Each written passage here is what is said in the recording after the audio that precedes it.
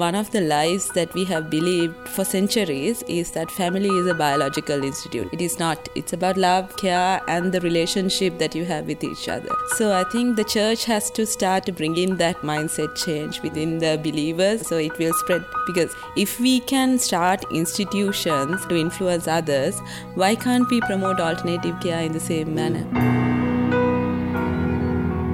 Welcome to the Mindshift podcast. I'm Krish Kandaya. Around the world, there are around 5.4 million children in orphanages. Each year, millions of pounds and dollars are sent to support orphanages, and thousands of people volunteer or visit them. The best evidence shows that orphanages are not good for children, and there are far better ways for vulnerable children to be cared for. A mind shift is needed, and that's why this podcast exists. Naomi Silva is a consultant at the Ministry of Women and Child Affairs in the Sri Lankan government. She's the advocacy lead at the organisation called LEAD, and she's brilliant. She is making such a difference. I know just in the next week she's organising a government-wide event looking at the legislative change that's needed to change the system in Sri Lanka for children in orphanages. And she's driven by a personal passion. So you're going to love this story. You're going to love this interview, and hopefully some of Naomi's vision and character and passion will transmit to you. You're also going to get to meet Sahani, and Sahani is an independent consultant on child welfare and child advocacy, and she too is driven by a passion to make sure children in Sri Lanka get the care that they need. And in often a male-dominated culture, these two women are really punching above their weight to make a huge impact on the system. And I hope as you hear this, you will be inspired and challenged. They talk straight. Be ready. You will be challenged to think differently and act differently about this subject. Well, I'm excited to be sitting next to Sahani Fernandez and Naomi Silva. Sahani, tell us a little bit about your role, your job. Well, I'm a counselor at an international school, and I'm also a consultant for child welfare and child advocacy. So, independent consultant. Independent consultant, sounds very good. In Colombo, Sri Lanka. And Naomi? I'm a lawyer by profession, and also I work as the manager advocacy for LEADS. LEADS is a local non-government organization, and also I'm currently involved with the Ministry of Women and Child Affairs as a consultant. We're talking about child welfare reform, so I find it quite interesting to hear about maybe a precious childhood memory that you might have that will help us begin to think about this area. So, Naomi, what do you think? Can you give me a precious childhood memory? Yes, whenever a person asks me this question, my mind goes to my childhood. My father used to have a motorbicycle. So there's three of us, me, my sister and my brother. All five of us used to go in the same motorbicycle. It's wonderful. I just love that memory. We go to church, we go to school, everywhere we go in the same motorbicycle. Wow. Actually, only two people can ride in a motorbicycle, but the whole family goes in. I love that memory. That's good.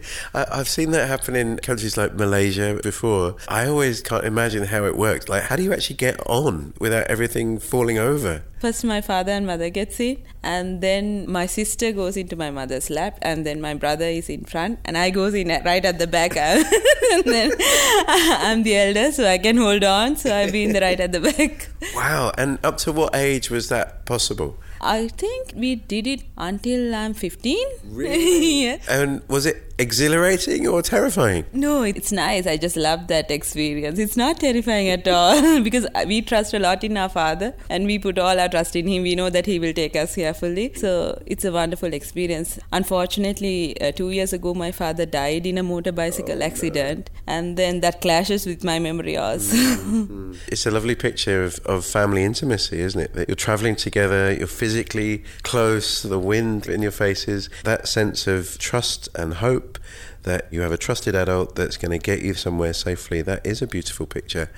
And I guess children that are in institutional care, they miss not just the kind of fun of being on the open road, but knowing that they have parents that are going to take them somewhere safely, that there's some direction to their lives, there's someone thinking about their future and their safety and their security. That's a very powerful picture, Naomi.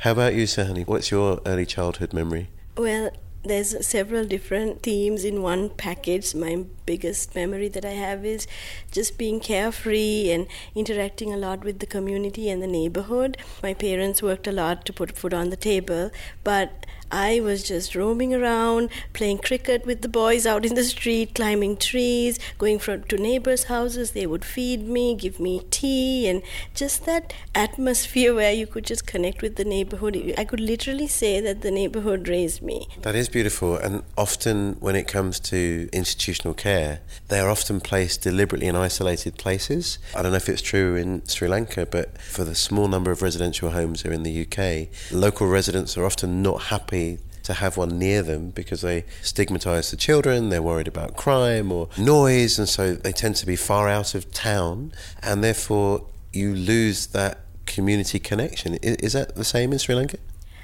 Yes and no. I think that's the same for like the detention and correctional facilities. I find that stigma is there, but I think most of the homes, the community plays a small part in that they do go and give one-time donations or those kinds of things to maybe fulfill religious obligations. So I see that a little bit. It hasn't totally left Sri Lankan community, but there is that differentiation of the juvenile justice, the kids that go into that system as opposed to regular children's homes.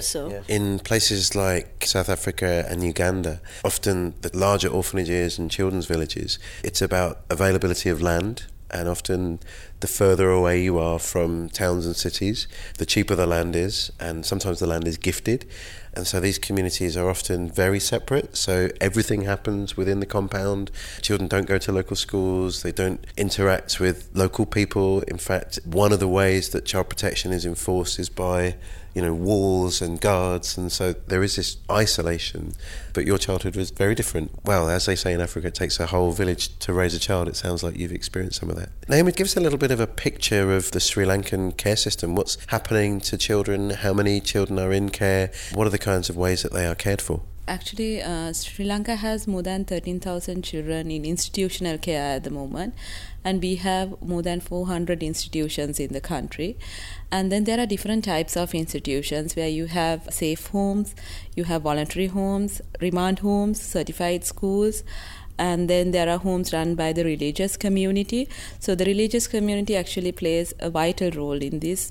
Out of the institutions, around 60% of the institutions are run by Christian and Catholic churches. So they have a huge number of institutions in their control. And the alarming factor is, out of the children who are in institutional care, more than 65% of them have at least one parent alive. So they are not orphans actually. So we have a very little number of orphans, but the others are abandoned children, and they are there due to three main reasons. One is poverty, one is dysfunctional families, and the other one is court orders, where they comes due to court orders.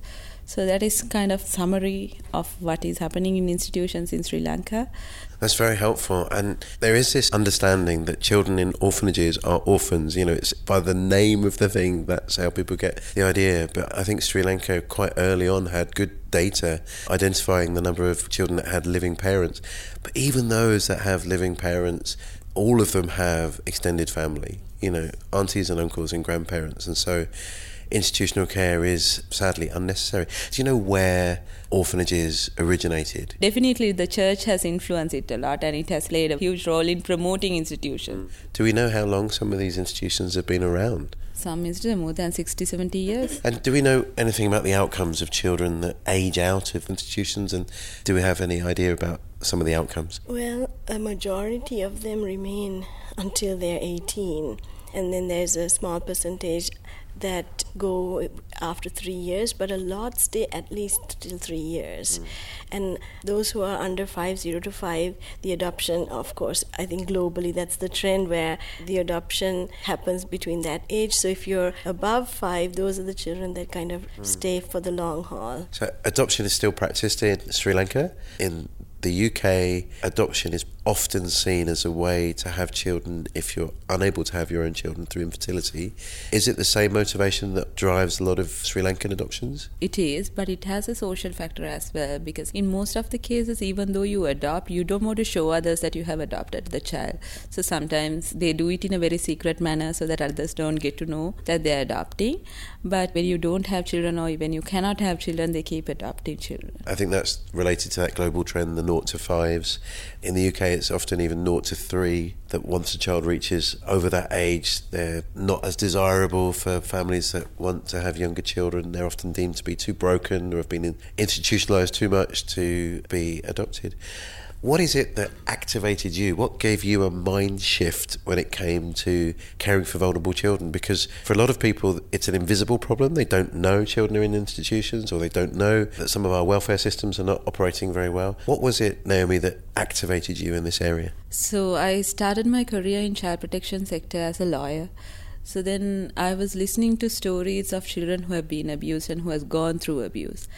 And there was one factor keep repeating in all of these stories, that is that they have been put into an institution soon after the abuse, and the re-victimization that they have gone through and all that they have suffered, and having child offenders and victims together, and the abuse that they suffer from their peers and everything. These stories keep repeating from these children, and actually I couldn't sleep in the night when I hear these stories. And then something stirred up in me, and I felt like I need to do something about this. And then one day I was having a conversation with my boss, Roshan Mendes. He's my motivator actually. And then he was explaining all what is happening around the world, and then he had recently visited Australia then. And then he explained the system in Australia and how it works and how God gave him a burden about churches being engaged in this. And then I suddenly realized, oh right, this is what I've been looking for. Yeah. That was in 2016, and that day I caught that vision. And from that day onwards, I was praying about it. And now God is really burdening my heart with it. So I really know that I need to do something. Yes. So then I got the opportunities, and the doors were open for me to go and involve in the policy level when Sri Lanka was working on policy changes. So I think more than whatever the formal learning that I have about alternative care, the burden pushes me a lot. Yeah, that's amazing. And if I understand correctly, your legal training has been so helpful in that as the Sri Lankan government has been trying to write its alternative care guidelines and policy, you've been able to draft some of that work. Of course, yes. I was involved in the process of drafting the National Alternative Care Policy, and also we are currently working on implementing the policy at provincial levels. Currently I'm working with 2 provinces, the Uva province and the Northern province, to localize the national policy into their provincial levels, and also working with the national government to work on legal reforms, whether we could go for a new foster act or we can use the current provisions to expand fostering options. So I'm involved in that discussion. I think that's a mind shift for a lot of people actually, that a lot of Christian mission agencies either try to operate outside of government influence. We'll just go set up our own independent thing over here. We're a bit nervous about the government. We're nervous about regulation. In fact, we want the government to leave us alone so we can just get on and do our thing. And I'm nervous about that approach because often it means we're unregulated, we're naive about how to operate, we're not interacting with the best practice in the sector. Sadly, when you're unregulated, that leaves room for abuse and neglect. Again, your training, the way that sometimes we only see this looking backwards, that the experience of training as a lawyer and developing those skills, I think has given a confidence that you can work with government. You don't have to work outside the system, but you can bring reform in the system. I think that's amazing. I've learnt that from a few Christians who are working to write policy, to draft legislation, and actually it's a service we offer to the government, and we don't need to work in opposition, but we can work in collaboration. So that's amazing. Thank you. How about you, Suhani? What was it that gave you a mind shift in this area? How did you get activated? I think it goes back to my childhood. I don't know if I mentioned I'm an only child, and so although yes, the village raised me, there was many times where I was alone, and those are the times when I felt like I could hear God more clearly, and that His heart for children was burning inside of me even when I was a child. Like He would show me the least of these, and to the least of these I felt like this compassion and empathy. And so in my teenage years I really strongly had this desire to work for the orphan, and so that's how it's a sort of a process. I don't remember a particular time frame, but it was a process of Him drawing me to see things and His heart in all of this, how He is just burning to release these children into families. I think that's really exciting. I notice a lot of children and young people are very open to this subject, very passionate about it, empathetic with children in adversity, and really have a sense of justice in the world. And often we neglect the cultivation of that as churches. We teach nice, safe Bible stories. We tell children to be good at school and to be, good children to their parents and to do their colouring.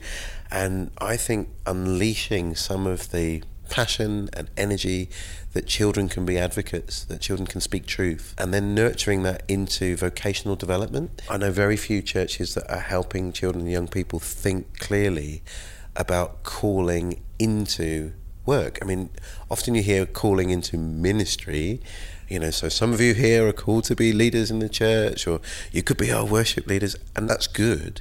But very rarely have I heard a children or youth worker talk about some of you are called to be social workers, some of you are called to influence our national policy when it comes to children and young people. So it's an exciting story to hear that you've had that from a very young age. I know that in Sri Lanka you have great plans for how the church might begin to make a difference in this area. I want to hear from you about some of those plans, and then we can talk a little bit about some of the challenges about activating the church, about giving the church a mind shift in this area. But tell us a little bit about some of your hopes and plans for the Sri Lankan care system. As I mentioned earlier, the majority of the institutions are actually in the control of the church. So we believe that the church can start making the difference with what they have in their control. So they can change the nature of those institutions into family-based care as the first step.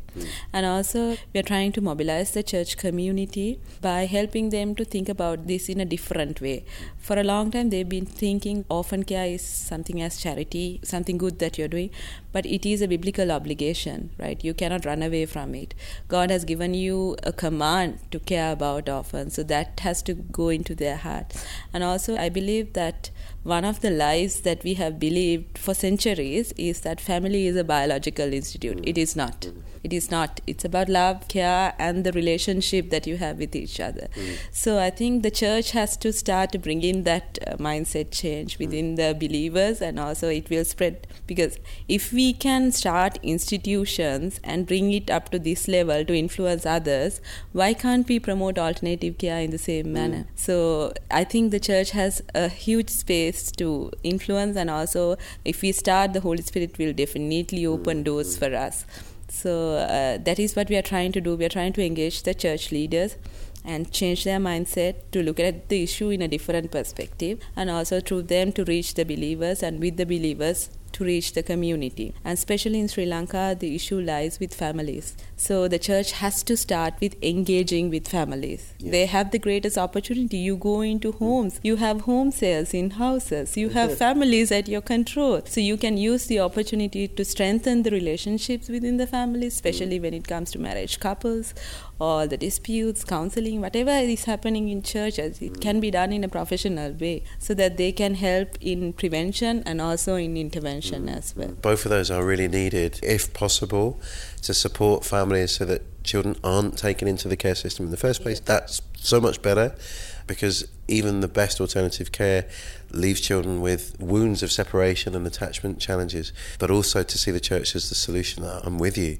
And that phrase, that the family is more than a biological institution, that's so true. And we know it instinctively. I've met particularly men, I don't know why it's gender specified in the UK. I meet men that say, I'm not sure I could love a child that I don't have a biological connection with. And I go, really? Are you sure? Are you related to your wife? Did you marry your cousin or your sister? You've found a way, who knew, that love can bridge a non-biological connection, or if they did marry their cousin, then I say to them, do you love your dog? Right? I'm really praying there's no biological connection between you and your dog. So, it's a nuts idea, crazy idea that there needs to be a biological connection for a family to flourish and grow. And basic to our Christian theology of understanding our identity as the children of God, there has been no biological connection between us and God. Like, we are God's children through adoption. That's the most precious doctrine you can imagine. I totally agree with you. You've got to unpick this crazy assumption that has no basis in fact. It's just a kind of emotional gut reaction, And I think we can unpick that and demonstrate something very, very powerful. I love your vision. It's amazing. So, honey, tell us a little bit about some of the challenges, though. Surely, the Bible's really clear about this, that God cares about the vulnerable child, that God is a God of adoption, that God calls us to love the orphan, the widow, the stranger. Surely churches are lining up to get involved in these programs, and you're just being met with huge amounts of enthusiasm. I don't imagine this to be true, but maybe the Sri Lankan church has proven me wrong. What are you finding? What are some of the challenges? I'm not trying to be judgmental, but I think that the dysfunctions of the church are directly contributing to this issue, and vice versa. I think that it's time to repent and get back to our first love. And like the Revelations passage says, like, you're doing all these things for me, but you have forsaken my first love. Because if you really know Christ, you will know his father heart. You will know how much his heart is broken for the vulnerable and needy child, the abandoned. That's like right close to his heart. The Bible says, the pure in heart shall see God. The children are so close to his heart. And I feel like that's like the biggest thing is our priorities are just divided. That's one of the main reasons. And I think our churches' agendas are different. So because of our differences, coming together for this one cause has been difficult. Those two things, putting this on the forefront of their agenda. This has to be for every church, because some churches say this is not for our church, but then that's not the right doctrine. You can't take out orphan care and say everything else is good. It's a part of the package. It's part of one of the most important parts of the package. So if your church is not doing orphan care, then it's time to sit down and see why not.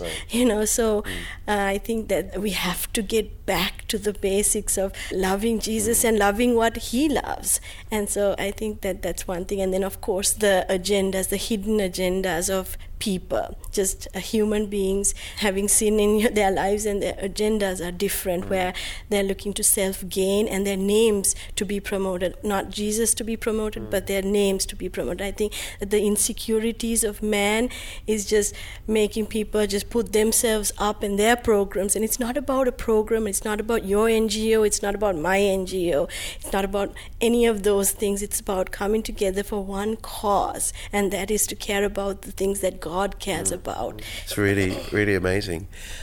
It is intriguing that all around the world the church has often missed this from its vision and its purpose and its passion.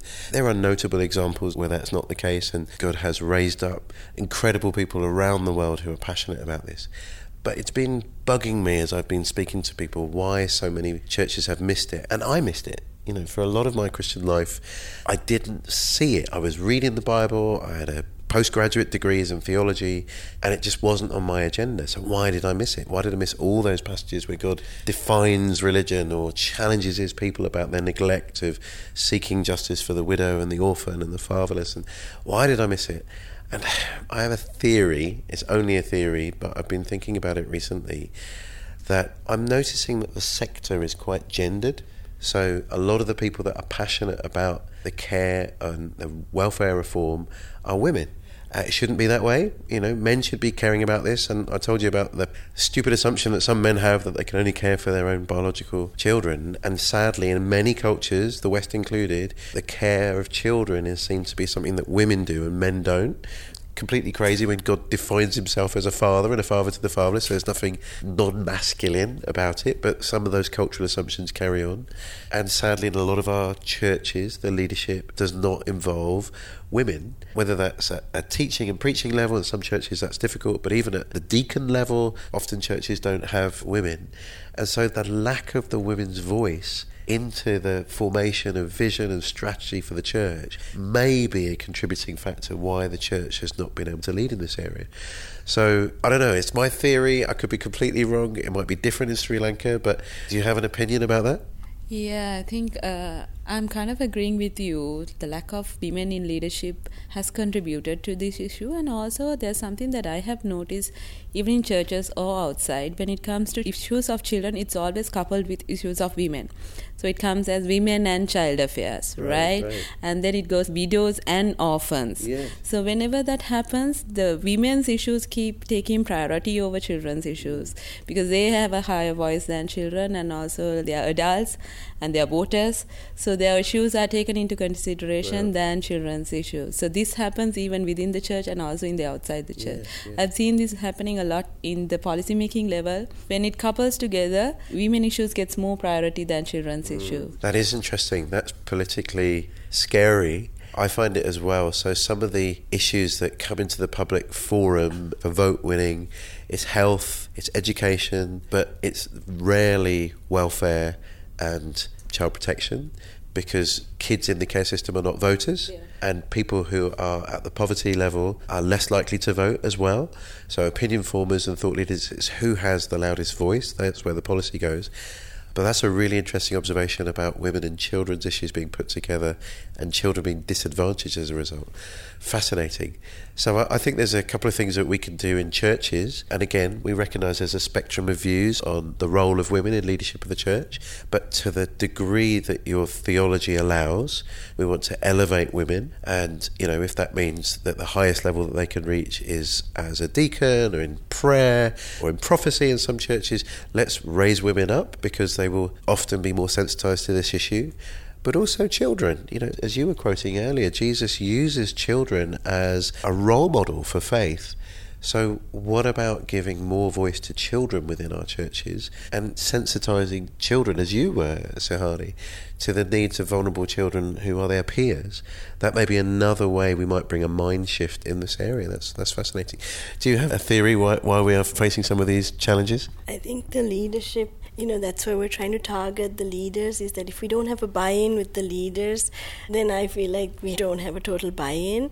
So I think those leaders, I think there's a place for repentance and coming to a place of humility where you learn from one another, and you might learn from people who are younger to you, even though they might be seasoned. I think there's that place of coming to be humble. But I think we see that a lot in our cultures, Asian cultures especially, the male-dominant cultures, where the women, we say sorry a lot. And I don't know, I find this to be the case in places I go to. I see that happening. In fact, children are watching that. You didn't say sorry, so why should I? So we need to be that example that we're requiring our congregation to be. If we're asking them to be humble, then where's that leadership? You need to be holistic, well-rounded, not just one-track-minded of one thing. I think you're right. And I look back at my own church leadership. This was not on my agenda. I had missed it. I needed to repent of that. I think sometimes ego means that you look for the exciting new thing, the thing that's going to increase the numbers of people in your church, and vulnerable children bring a lot of complexity into church life. Things are going to get messy and busy, and that's going to stop me getting out there and adding numbers to my church, because the bigger my church is, the more influential and important I feel.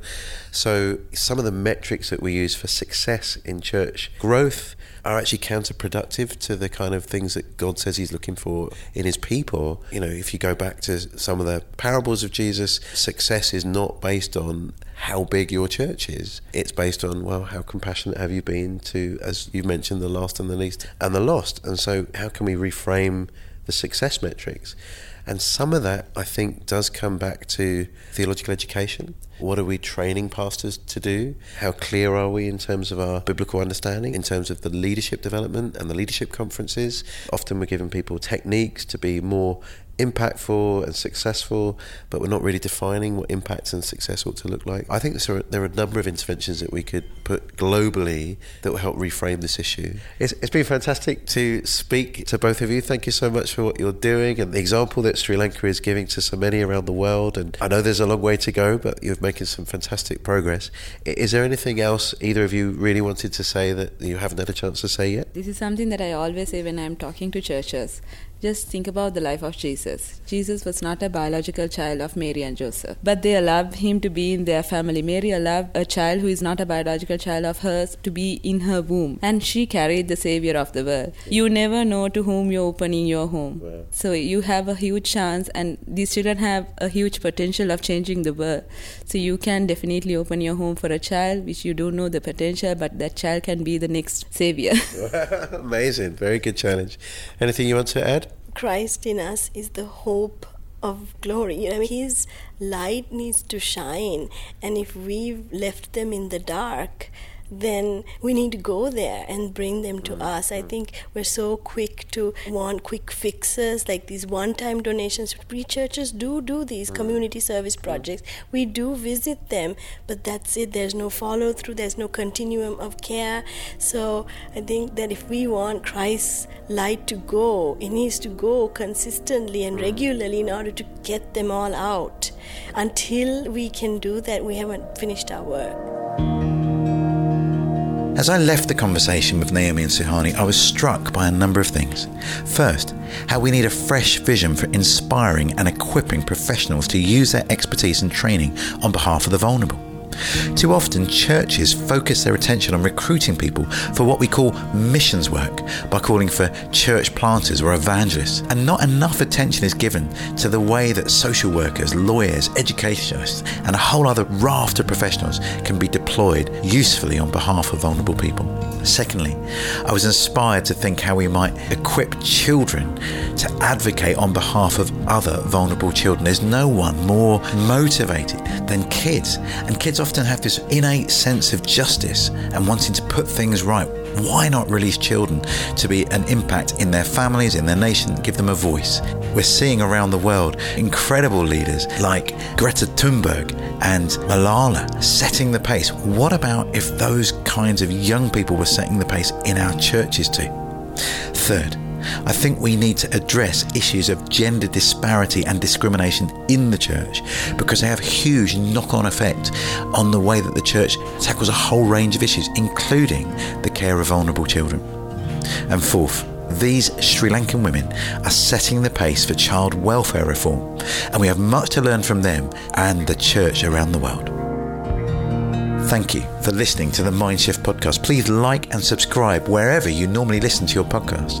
Tune in again for the next episode, and don't forget to sign up for the Homecoming e-learning journey, a free course to equip you to be the most useful, effective advocate for vulnerable children around the world.